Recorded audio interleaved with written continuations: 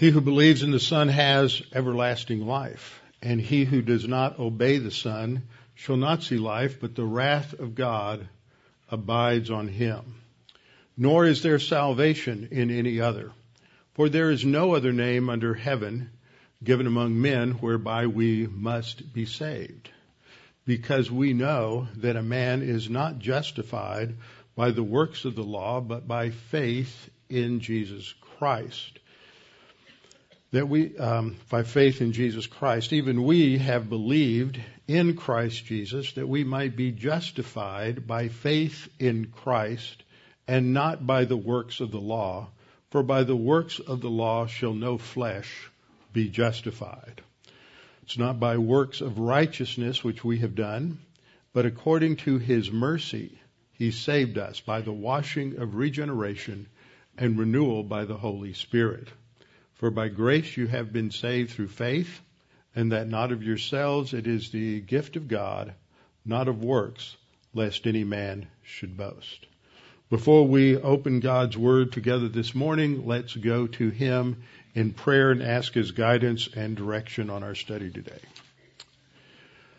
Our Father, we're so thankful that we have Your Word that illuminates our thinking, gives us guidance, gives us discernment, gives us wisdom, helps us to understand that which we just barely comprehended when we trusted in Christ as Savior. That it teaches us that which transpired, that was not part of our experience in the sense that we didn't feel it. We didn't have some sort of special event take place internally other than a non-experiential rebirth, that we were made alive together in Christ, that we have been given new life, your life, with the hope that we would grow in the grace and the knowledge of our Lord Jesus Christ, mature, and shine forth as lights in the midst of a wicked and perverse generation. Now, Father, today as we focus on this event that transpired at the instant of our faith in Christ, help us to understand what took place and its significance for our lives. We pray this in His name. Amen. Okay, open your Bibles to begin with to Ephesians chapter 2. For about the first half of the morning message, we'll be in Ephesians 2, and then we'll go to John chapter 3. The focus this morning is on regeneration, new life in Christ. In Ephesians 2, 4 through 6, we read the heart of this opening sentence, which began in verse 1 and extends down through verse 7. But God, who is rich in mercy, because of His great love with which He loved us, even when we were dead in trespasses, made us alive together with Christ. By grace you have been saved, and raised us up together and made us sit together in the heavenly places in Christ Jesus. In the past several weeks, we've been working our way through the first part of Ephesians chapter 2, which talks about one of those many blessings that Paul referred to in Ephesians chapter 1 verse 3, where he said that we have been blessed with every spiritual blessing in the heavenlies. The starting point of that is what is contained in verses 5 and 6, that we've been made alive together with Christ, that we have been raised up together and seated together in the heavenly places in Christ Jesus. There is so much here that we won't even get a chance to talk about today or next week or the week to come, and that is rarely probed by many pastors or even many theologians. But it is the foundation for understanding who we are as church-age believers in Christ. For as I've pointed out in our previous studies, what we're seeing here is something new. That doesn't mean that regeneration is something new, being born again is something new, for this has been a necessary reality since the fall of Adam and Eve. since the fact that they were first penalized for their disobedience by spiritual death. There has been the need and the necessity of a spiritual rebirth in order to have an ongoing relationship with God and to have eternal life. But in each dispensation, it seems that there are different secondary features to regeneration. Now, this confuses a lot of theologians because often you will see confusing and contradictory explanations of regeneration, because frequently they'll go to some new covenant passage in Ezekiel or in Jeremiah, and they will take the secondary attributes that will characterize regeneration in the millennial kingdom and read them back into the present age or even into the Old Testament. We have to understand that there is a primary thing called rebirth or regeneration, and then there are secondary features. And what we see here is a description of those secondary features. We are made alive. That doesn't mean that Old Testament saints were made alive when they trusted in the gospel of a future provision of salvation in the Old Testament. But there's something new added here.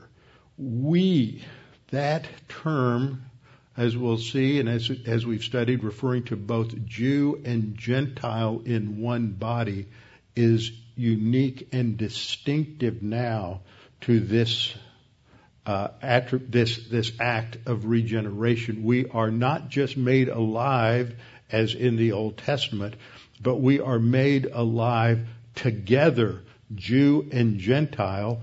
And unlike in the Old Testament, it is being made alive together with Christ.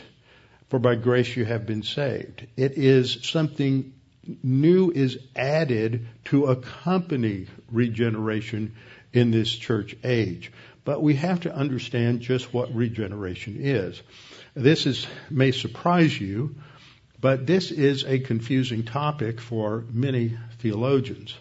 I have a good friend who's part of this ministry. He and his wife do not live here in Houston, and so they live stream all of the time, but he has a background in undergraduate biblical studies, and over the years he has taught many different Bible studies, and he, although his profession is not in the ministry, he has carried out the ministry of a believer in his life, and he has learned enough about Greek and Hebrew over the years to do some very good work in different studies, and he likes to write out what he has studied, and he does a good job. And so I always appreciate that, and he provides a good sounding board for things, and he's written something of an extensive paper that's still a work in progress, well over 200 pages at this point, on regeneration, and it's not complete. And part of what he does is he's gone through and he's looked at what different well-known theologians have said about what regeneration is and how they've defined it. And it's amazing. Based on that, you could say no theologian out there really understands what regeneration is, other than that you're given new life. Okay? You move from spiritual death to spiritual life. There are quite a few in fact, that do have, I think, a biblically correct understanding, but there's so many that don't, and there's so many secondary and tertiary features that they import into the primary meaning that it's just aggravating at times. I read an article yesterday in a well-known Bible dictionary on regeneration, and I spotted at least 5 factual errors in the way that they confuse the meaning of a couple of Greek words. This is a well-published author already. He's got all kinds of, and the editors of this dictionary didn't catch it. It's just confusing, and I can imagine why people sitting in the pew have trouble understanding this if they're reading or listening to some pastors and some teachers who really haven't done an adequate job, or they've put the pieces together but they've sort of crammed and jammed them to make them fit, and they really don't. So I'm hoping that in our study tonight, or this morning rather, that things will smooth out a little bit for you. Let's just review what we've seen so far in Ephesians chapter 2. The basic structure of Ephesians 2 is to identify the problem in the first 3 verses. The problem is our spiritual death. It's what we were, who we were before we were saved. The solution is then spelled out in verses 4 through 9. The solution starts, as I pointed out in the previous lesson, with the grace of God. That God, who is rich in mercy, that is the ultimate ground or cause of our salvation, His love for us. And what He did for us freely, graciously, without condition, is what's outlined and explained in verses 4 through 9, excluding works and putting the emphasis on God's unmerited favor, His grace.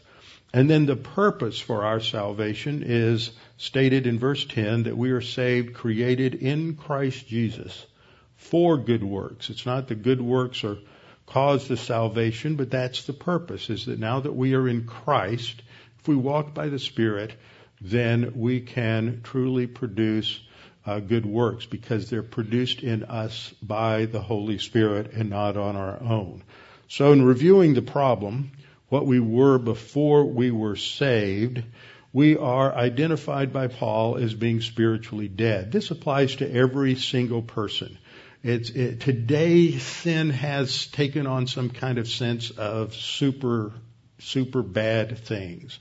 Genocide, racism, any number of, the Pope now wants to make environmental sin a category of sin.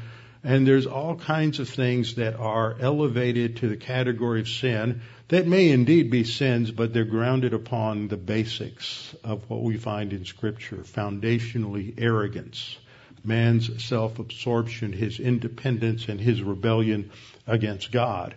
And so that sin affects all of us. We sin. We sin in ways that we're not conscious of. We sin in ways that we are conscious. We miss the mark, as I've been explaining in our study of sin and confession in 2 Samuel, looking at David's sin and then his confession in Psalm 51, his joy of forgiveness in Psalm 32. Sin basically means to miss the mark, to fall short. And that's what Paul says in Romans 3:23, for all have sinned and fall short of the glory of God. That phrase, the glory of God, is a circumlocution. See, now you have to think a little bit this morning. Circumlocution is a way, like you go around something, like the circumference of a circle. In other words, instead of saying it one way, you go around it by saying another way. And when you sum up all of God's essence, all of His attributes, everything that God is, that is what makes God distinctive. It's what makes God unique. And what makes Him the center and focus of, or what should be the center and focus of everything in the universe. So one of the idioms that was used in the first century and in Judaism was to refer to the essence of God, who He was, His being, as His glory. So when Paul writes this, he's not just saying we've fallen short of God's righteousness, or he's not just saying we've fallen short of God's justice, or we've fallen short of God's holiness. We've fallen short of everything that makes up the attributes of God. We have fallen short of the glory of God. That is what sin is, and it's everyone. He says all have sinned. That includes himself. It is not a statement that is judgmental of people, but it is a reality that we must come to grips with if we're going to understand the glorious gospel of our salvation. Romans 3:10, just a few passages or a few verses earlier, he says, there is none righteous. This is a big problem. A lot of people think that they have done pretty good things, and that somehow God ought to pay attention to the fact that they're not as bad as any number of people out there. But we're not good enough for God. The measuring rod, the standard, is God's character. And He is absolute righteousness. He's absolute perfection. And Scripture says there's none righteous. In fact, in the Old Testament, Isaiah 64:6, Isaiah said that all of our righteousnesses, not all of our unrighteousness, but all of our righteousness is as filthy rags. And so we are unclean as far as God is concerned. And Job writes in the Old Testament, who can bring a clean thing out of an unclean? How can we as human beings who are sinners, who are scripturally speaking unclean, that is that we fall short of the glory of God, we're sinners, we're not righteous, how can we produce righteousness? Well, we just can't. It is impossible. There has to be a solution. Now, this problem is stated here in Ephesians 2:1 that we were dead in our trespasses and sins. Now, this obviously isn't physical death, because Paul is talking to the Ephesians and he says, we were dead in our trespasses and sins. Well, they're all physically alive and they've been physically alive, so this is a different category of death, and it is what we call spiritual death, which means that we're separated from the life of God. Now, we don't just pull that definition out of thin air. We get it from what the Scripture says. In Ephesians 4:17 and 18, we have a definition. At 4:17, Paul is talking to the Ephesian believers, and he says, I say therefore and testify in the Lord that y'all, he was using a second person plural, y'all should no longer walk as the rest of the Gentiles walk. Walking is a metaphor for living your life. In the futility of their mind, having their understanding darkened. So he's talking about unbelievers. And then he says they're alienated from the life of God. That's the phrase that helps us understand what spiritual death is. Something was lost when Adam and Eve died spiritually. When they ate of the fruit of the tree of the knowledge of good and evil, and God had said that in the day you eat of it, you will certainly die. So when they ate of the fruit, something happened. They didn't die physically, but they were separated from God. So that later when God came to walk in the garden, rather than welcoming him as they had every day, they were afraid and they hid. They were now spiritually dead. They had lost that capacity to have a relationship with God. So that spiritual death then applies. That's the second point in our review, is that spiritual death applied to all Jews and Gentiles. It wasn't just a Gentile problem. Paul, writing from the background of a Pharisaical Jew, would have looked down on Gentiles as being inherently less than Jews. But after salvation, he recognizes that all have sinned, that Jews are just as sinful as the Gentiles. So he emphasizes this in the way he uses these pronouns. So that's important to understand as you read through here. When he talks about you, he's talking to his not simply his audience of Ephesians, but he's talking to the Gentiles, because his contrast in here is between you Gentiles and we Jews. For example, in Ephesians 1:12, he says that we who first trusted in Christ should be to the praise of his glory. The we there referring to we Jews. And then in verse 13, he follows up by saying, in him you all also trusted. You Gentiles also trusted after y'all heard the word of truth, the gospel of y'all's salvation, in whom also having believed y'all were sealed with the Holy Spirit of promise. So that when we come down to the next section in Ephesians 2, Paul continues this distinction by saying, therefore remember that y'all once Gentiles in the flesh. See, he's not talking to them as Jews when he uses that second person plural.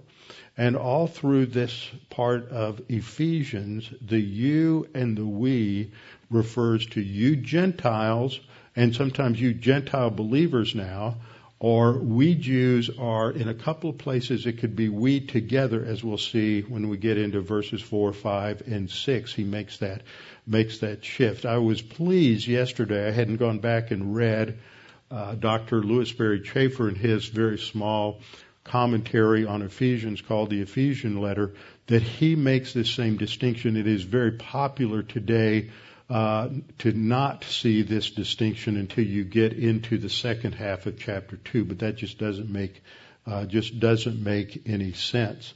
So in Ephesians 2, 1 through 3, lays down the fact that you Gentiles are dead in your trespasses and sins, in which you once lived, according to the course of this world, according to the prince of the power of the air, the spirit who now works in the sons of disobedience, among whom these sons of disobedience, we Jews, all once conducted ourselves in the lust of our flesh, fulfilling the desires of the flesh and of the mind, and we were by nature children of wrath, just as the others, that is, just as the Gentiles. Now, one reason I'm emphasizing this is we're going to go to John chapter 3 in a few minutes, and when we get there, Jesus is having a conversation with one of the foremost Pharisees of his day, probably the greatest teacher of the law of Moses in his generation, and was respected by that. And so, as part of the background, we must understand that as a Pharisee, there was this belief that just because they were descendants of Abraham, they were righteous. Didn't matter what they had done, they were righteous because of the merits of Abraham. Sounds a lot like what you find in Roman Catholic theology today, that somehow if you are in the Roman Catholic Church and baptized in the Roman Catholic Church, that then you're given the merits of Christ. And what Scripture teaches is we're not given the righteousness of Christ until we have faith in Jesus Christ. So we come down to the key section we're studying now. And so here, Paul moves his meaning from us. He said, but God, who is rich in mercy, because of his great love with which he loved us. Now, is that still talking about just Jews? No. We know that because in verse 5 he says, even when we, that is all of us, were dead in trespasses, he made us alive together. The together means together Jew and Gentile. Made us alive together, raised us up together, and seated us together, so that there's this new identity, this new entity today, made of Jew and Gentile alike, and that's the uniqueness and the distinctiveness of the church in this dispensation. The church is not a continuation of Israel. Israel was not the church in the Old Testament, and the church is not Israel in the New Testament. They are distinct entities in God's plan.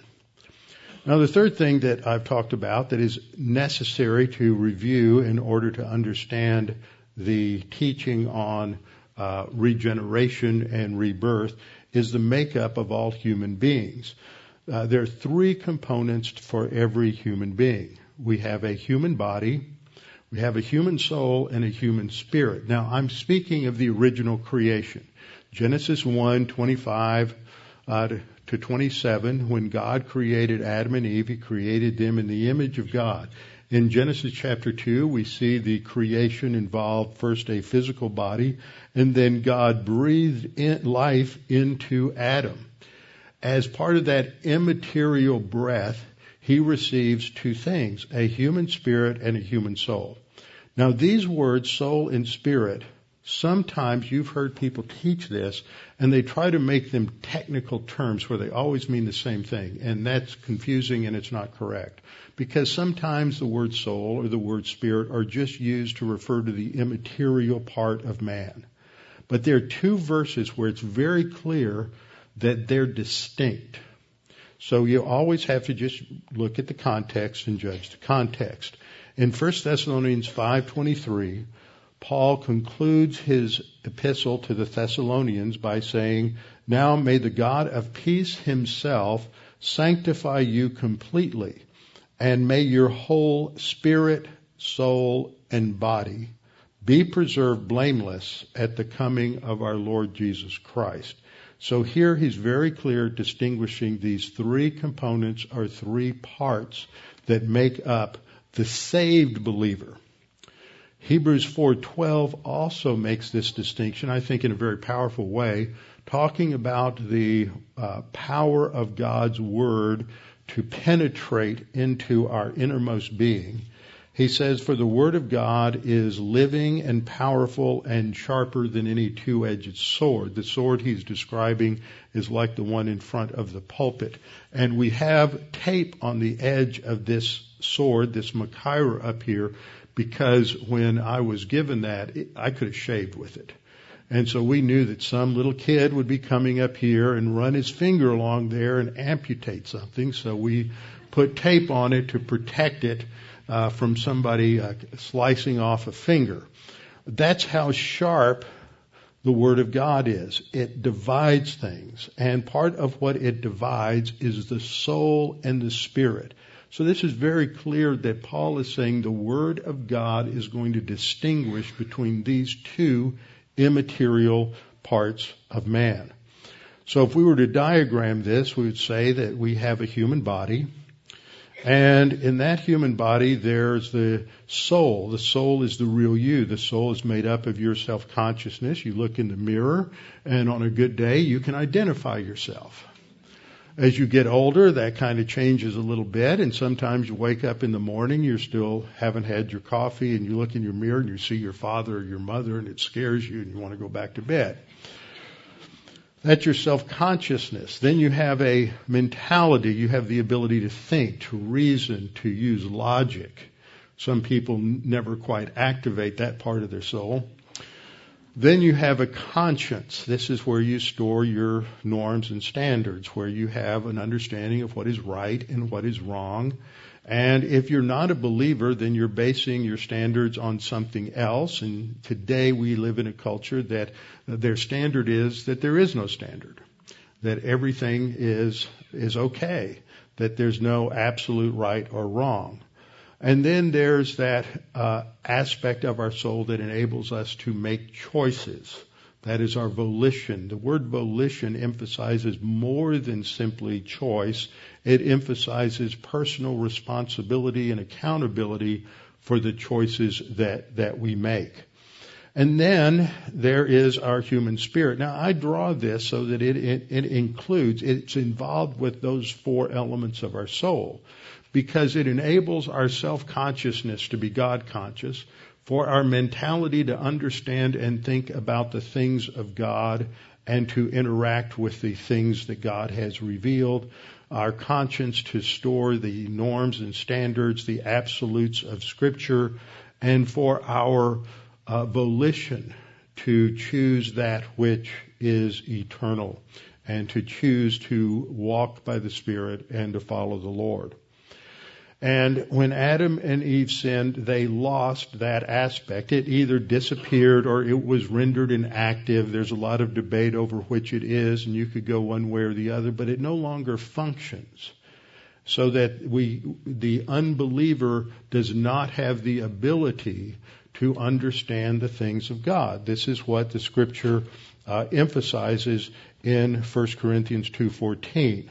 Now, 1 Corinthians 2:14 uses a key word, and I want to define it first from Jude 19 before we go to 1 Corinthians 2:14. It is in this slide the word worldly minded. It's crazy how translators will translate this Greek word in many different ways. The word is psychikos. The root is psyche, from which we get our word psychology, psychiatric, and it refers to the soul. So it's a word that has to do with the soul. And then there's an appositional phrase after it, devoid of the Spirit. But this word, we'll come back and talk about it in a second, is used in 1 Corinthians 2:14. 1 Corinthians 2:14 says, the natural man. So see, New King James translates it worldly minded one place. The Greek word for worldly is cosmos. That's not anything like it. It's where in the world are they getting these ideas? It's bad theology. A natural man, psychikos man, does not accept or does not understand the things of God. And that phrase, the things of God, it's all the way through this passage going back to verse 9. It always refers to that which God has revealed. So they do not accept the things of God, that which He's revealed, for they, that is what God has revealed in the Scriptures, they are foolishness to him, and he cannot understand them. There is a problem. He can't understand it. Because they are spiritually appraised. Now, he's going to be able to understand the gospel because God the Holy Spirit is going to make it clear to them. But you know, unbelievers, maybe your own experience, you picked up the Bible when you were not saved and you tried to read it and you just couldn't make head nor tails out of it. You were very confused. And that's the idea. You're spiritually dead. You don't have that human spirit, which is the capacity to relate to God and to understand the things of God. And so this shows this contrast. The unsaved is the natural man, the saved is the spiritual. Going back to Jude, Jude says that the one who caused divisions are natural, they're soulish. And then that next phrase, devoid of the Spirit, literally in the Greek means not having spirit. So it's amazing the different ways people get around this, but that defines what a natural man is. That's the same thing that Paul says in 1 Corinthians 2:14, contrasting the natural man with those who are spiritual. So the way I translate it this way: these are the ones who cause divisions, soulish, not having a human spirit. So we go back to Genesis 2. That's the origin. God's penalty for man was that if you disobeyed him, Adam and Eve would immediately die spiritually. So that's the problem. So the solution has to be made alive, which is where Paul will start in verse 4. So the main idea of this whole section is this sentence, but God made us alive together, raised us up together, and made us sit together. But he starts off way back here defining the problem before he gets to the solution. Now, in the last lesson, we looked at the solution that this starts with the grace of God, God who is rich in mercy. And it's important how many passages in the Bible that deal with the regeneration and rebirth start with mercy. This idea, it's grace in action. It's the kindness or concern expressed for someone in need. It has that idea of compassion or clemency. It is unmerited or unearned favor. You don't do anything to get it. That's why Paul will interrupt himself in verse 5 and say, for by grace you have been saved. So God, who is rich in mercy because of his great love, that's the starting point. The cause of our salvation is found in the grace of God. Titus says the same thing. It's not by works of righteousness which we have done, but according to his mercy, according to the standard of his mercy, that he saved us through the washing of regeneration and renewal by the Holy Spirit. And then in 1 Peter 1:3, another key passage, says that God the Father, blessed be the God and Father of our Lord Jesus Christ, who according to his abundant mercy has begotten us again to a living hope. We're not the cause of our salvation. We're saved through faith, not because of faith.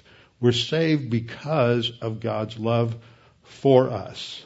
So Ephesians 2:4, God rich in mercy, and then verse 5, made us alive together with him.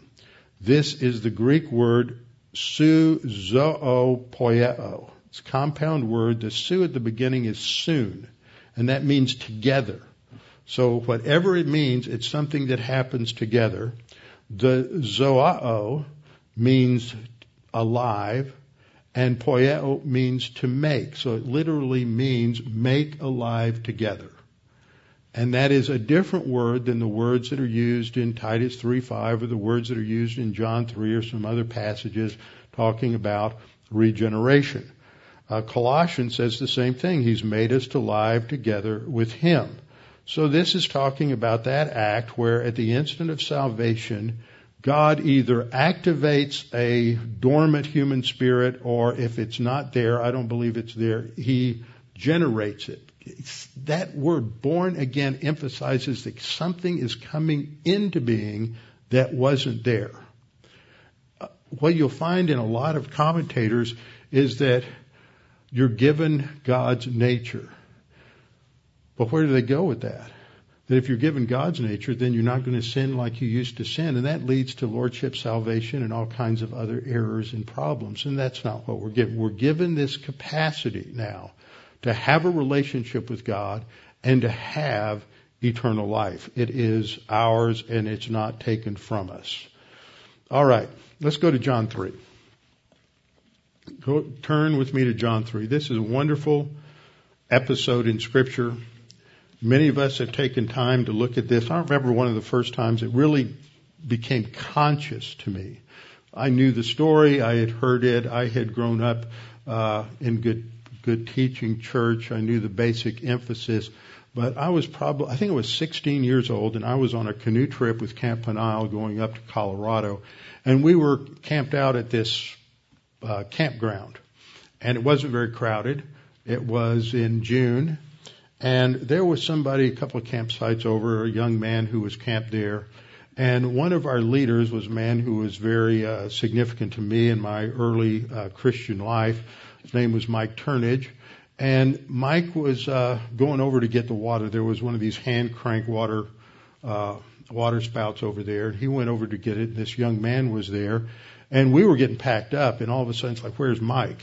Well, we looked over there, and Mike is sitting down with this guy at the table that was there, and he's got his Bible out. And he's given the gospel to this young man. And so after this, when they had finished, he led the young man to the Lord. He was talking. We asked him, well, what was going on? What did he ask? What were you said? And the way Mike started the conversation was, have you ever been born again? And so then he just took him through this particular passage. Now that was a different era and a different time. If you're old enough to remember it, you know that Jimmy Carter made a big deal when he was running for president about being born again. And that term took on a lot of weird meanings for a lot of different people. And one time when I was in seminary, I was talking to somebody who was dating my cousin. And I made the mistake of asking him if he had ever been born again. And so he referred to some psychological experience that he had had. So we have to be very careful now with how we use these terms, because Satan always comes in and distorts biblical terminology. Now, Jesus is going to have a conversation with Nicodemus. He's described here as a Pharisee. His name is Nicodemus, which is interesting because in the Greek it looks like it could be from a combination of the Greek word Nike, meaning an overcomer or a ruler, and Demos, which means the people. So it could be a title meaning ruler of the people. That's possible. But in the Greek, it is Nakdimon. And there is a Nakdimon who is mentioned in the Talmud 200 or 300 years later, based on Jewish legend, who was a very wealthy Pharisee at the time of Jesus, who later lost all of his wealth, and according to the Talmud, it was because he had become a Christian. And so this is the Aramaic term, and what is said there seems to fit what we know of Nicodemus in the Scriptures. And there's a number of people, Arnold Fruchtenbaum in his study on Yeshua the Messiah, Alfred Edersheim, who was a 19th century man who was in training for the rabbinate and then became converted to Christianity and wrote a classic, huge book about this thick called Jesus, The Life and Times of Jesus the Messiah, which is another outstanding study. And both of them and some others think that the Talmud specifically mentions about this Nicodemus. But he's identified for us as a Pharisee, and that tells us a lot. If you talk to somebody and you say, well, they're a Baptist or they're a Presbyterian, they're a Calvinist or they're an Arminian, just that one word description tells you a lot. And so this tells us that he was a man who held to three basic fundamental beliefs among the Pharisees. And they are, first of all, the belief in a universal salvation for all Jews. All Israel has a share in the world to come. This is taken right out of the Mishnah. The second view that they had was that no Jew would see eternal punishment. I put an asterisk there because this got modified later after Christianity came on the scene. So that if you were to have become a Christian, then you would not have a place in the world to come. You would have forfeited your position as a Jew. And then their third view was that anyone circumcised would not enter the gates of Sheol. And in the 2nd century, they came up with a workaround for those who converted to Christianity. They said, well, an angel gave you a spiritual foreskin, and therefore you would not go into the world to come. So there's a lot of really strange ideas that you run into with the rabbis. So he is a Pharisee, and he is well trained in the Scripture. Most of the Pharisees could have quoted for you the entire Torah, the entire Old Testament from memory. We think we do good if we memorize 15 or 20 verses. By the time they were 14 or 15 years old, they would have memorized almost all of the Old Testament. By the time they were 8 or 9, they would have memorized all of the Torah. And that would have been true for the Apostle Paul as well. Pharisees were not the upper echelon elitists, the elite of the aristocracy like the Sadducees. They weren't necessarily wealthy, though Nicodemus and Joseph of Arimathea both were. They were working class people. Every Pharisee had to have a trade, and they made their living through their trade. And if the Talmud is right, that the Nakdemion mentioned there is this Nicodemus, then he was a well digger. He had a business where he dug wells, and it was quite profitable for him, and he was extremely wealthy. But he is also called primarily a ruler of the Jews, and later Jesus refers to him as the teacher of Israel. He says down in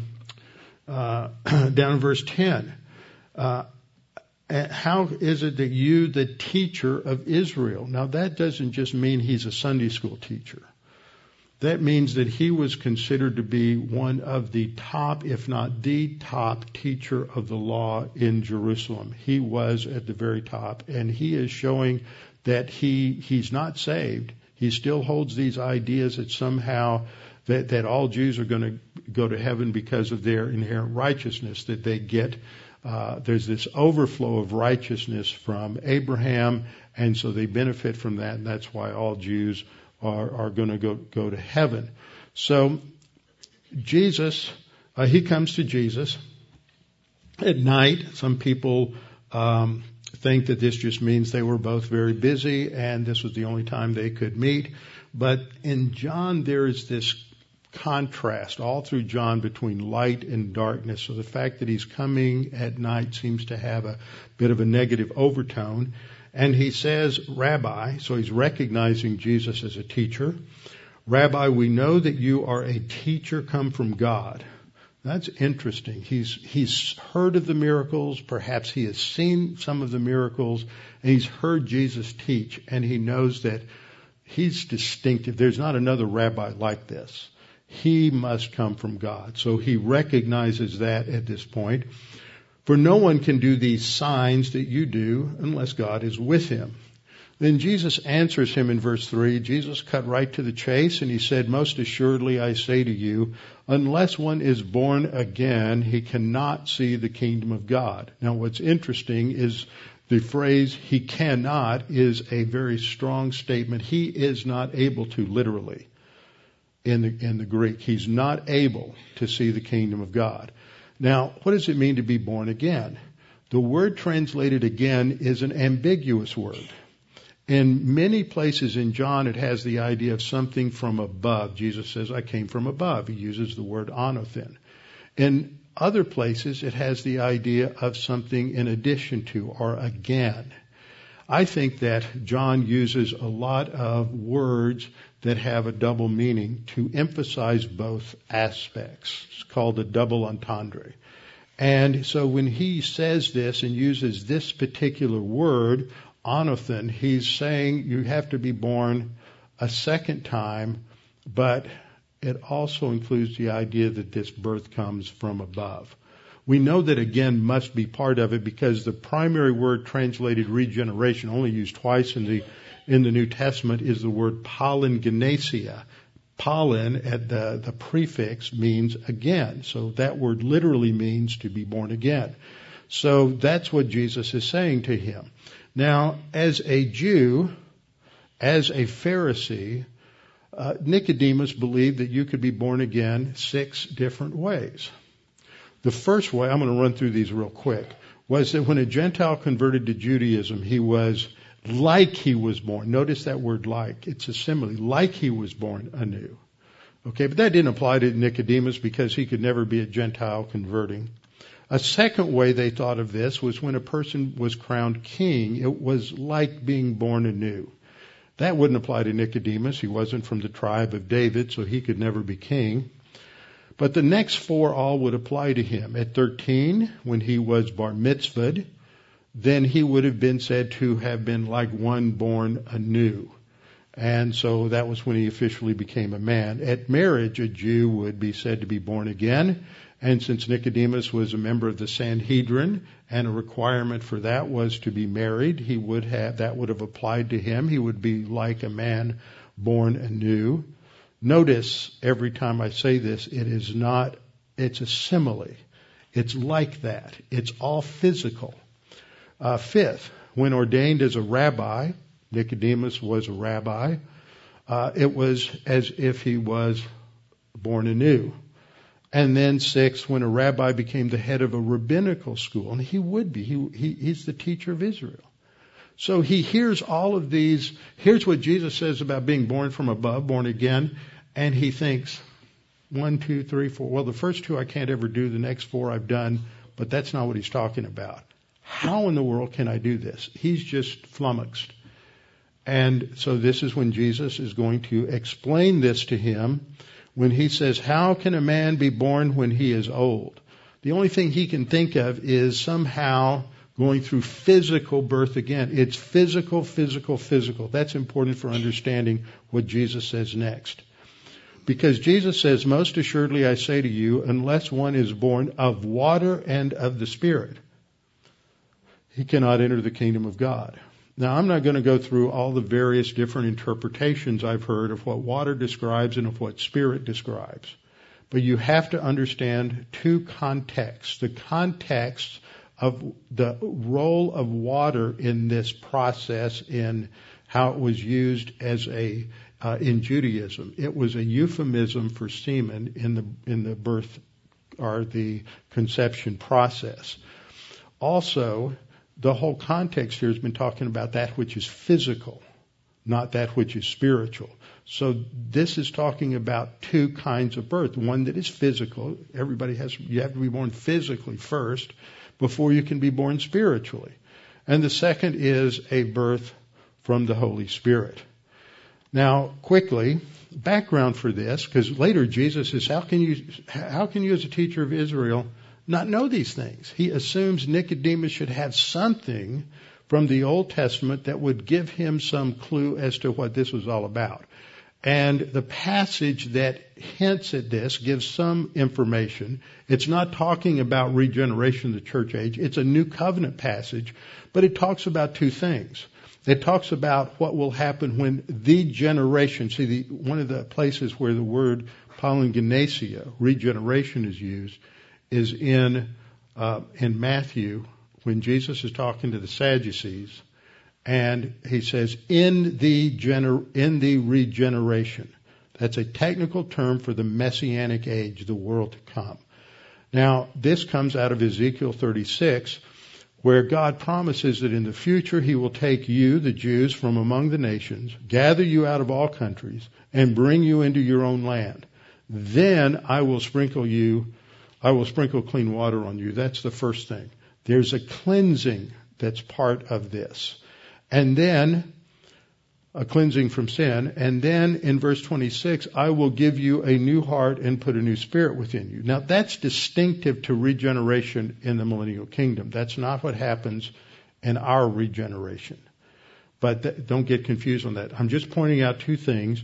It involves these two aspects of cleansing and renewal. That's what Paul is going to talk about in Titus 3:5 through the washing of regeneration, that's the cleansing, and renewal by the Holy Spirit, that's getting the human spirit and being made alive.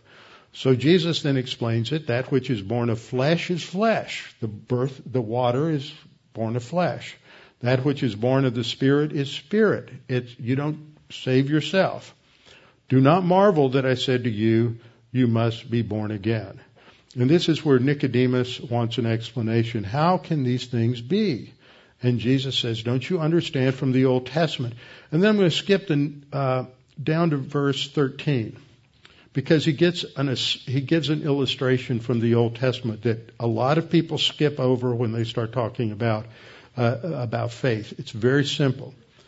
Jesus says, no one has ascended to heaven but he who came down from heaven, that is the Son of Man who is from heaven. By referring to himself as the Son of Man, he's using a messianic title from Daniel 7. So he's claiming to be the Messiah.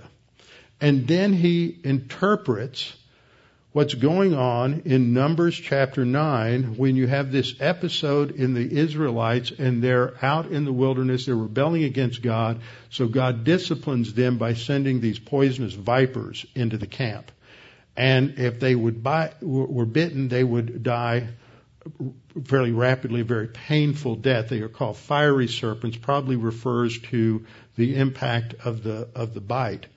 And so God told Moses to make a bronze serpent and put it on a pole, lift it up, and that anyone who just looked at that pole, the only reason they would look at it is because they would believe what Moses said, that if you look at the pole, God will heal you and you'll recover. And so this is the illustration of the gospel that Jesus is giving. As Moses lifted up the serpent in the wilderness, even so must the Son of Man be lifted up, that whoever believes in him. See, in the Old Testament, they believed Moses and they looked at the serpent raised up on the pole. Now, if you believe in Jesus, what you're doing is you're looking at the cross and you're believing that Christ died on the cross for your sins. That whoever believes in him should not perish, but have everlasting life. And then Jesus explains this. He says, for God so loved the world. That's not the best translation. It should be, for God loved the world in this way. For God in this way loved the world, that he gave his only begotten Son, that whosoever believes in him should not perish, but have everlasting life. You see, he starts by saying you have to be born again. He ends by saying you believe and you will have everlasting life. So being born again is related to receiving eternal life. This is what Paul is talking about in Ephesians 2:5. That when we were dead in our trespasses and sins, what happens? We believe. We trust in the gospel. For by grace you have been saved, Paul will say in the next verse, or in this verse, and then in verses 8 and 9 he says, for by grace you have been saved through faith. You've believed the gospel. You believed that Jesus died on the cross for your sins, and instantly you are given new life. You are made alive together with him. Now next time we'll come back and we'll look at these next two elements. What does it mean to be raised together with Christ and to be seated together in him? With our heads bowed and our eyes closed. Father, we're thankful for this opportunity we have to go through this important passage, studying these details, understanding that we all have a problem. We're born with a problem. We're born spiritually dead. We're born separated from you, alienated from the life of God. And the only way to have eternal life, to get your life given to us, is to trust in Jesus Christ. We must be born again. We must trust in Christ, and then we're given this new life. And we, in this age, are made alive together with Christ. Father, we pray that you would make this clear to anyone who's here this morning, anyone who's listening, that they would recognize that good deeds have nothing to do with it. It's not by works of righteousness which we have done. It has nothing to do with our background, our morality. It has nothing to do with how good we are or how bad we've been. It's simply that Christ died in our place. And by looking to him in faith, then we are given eternal life. We're made alive together with him.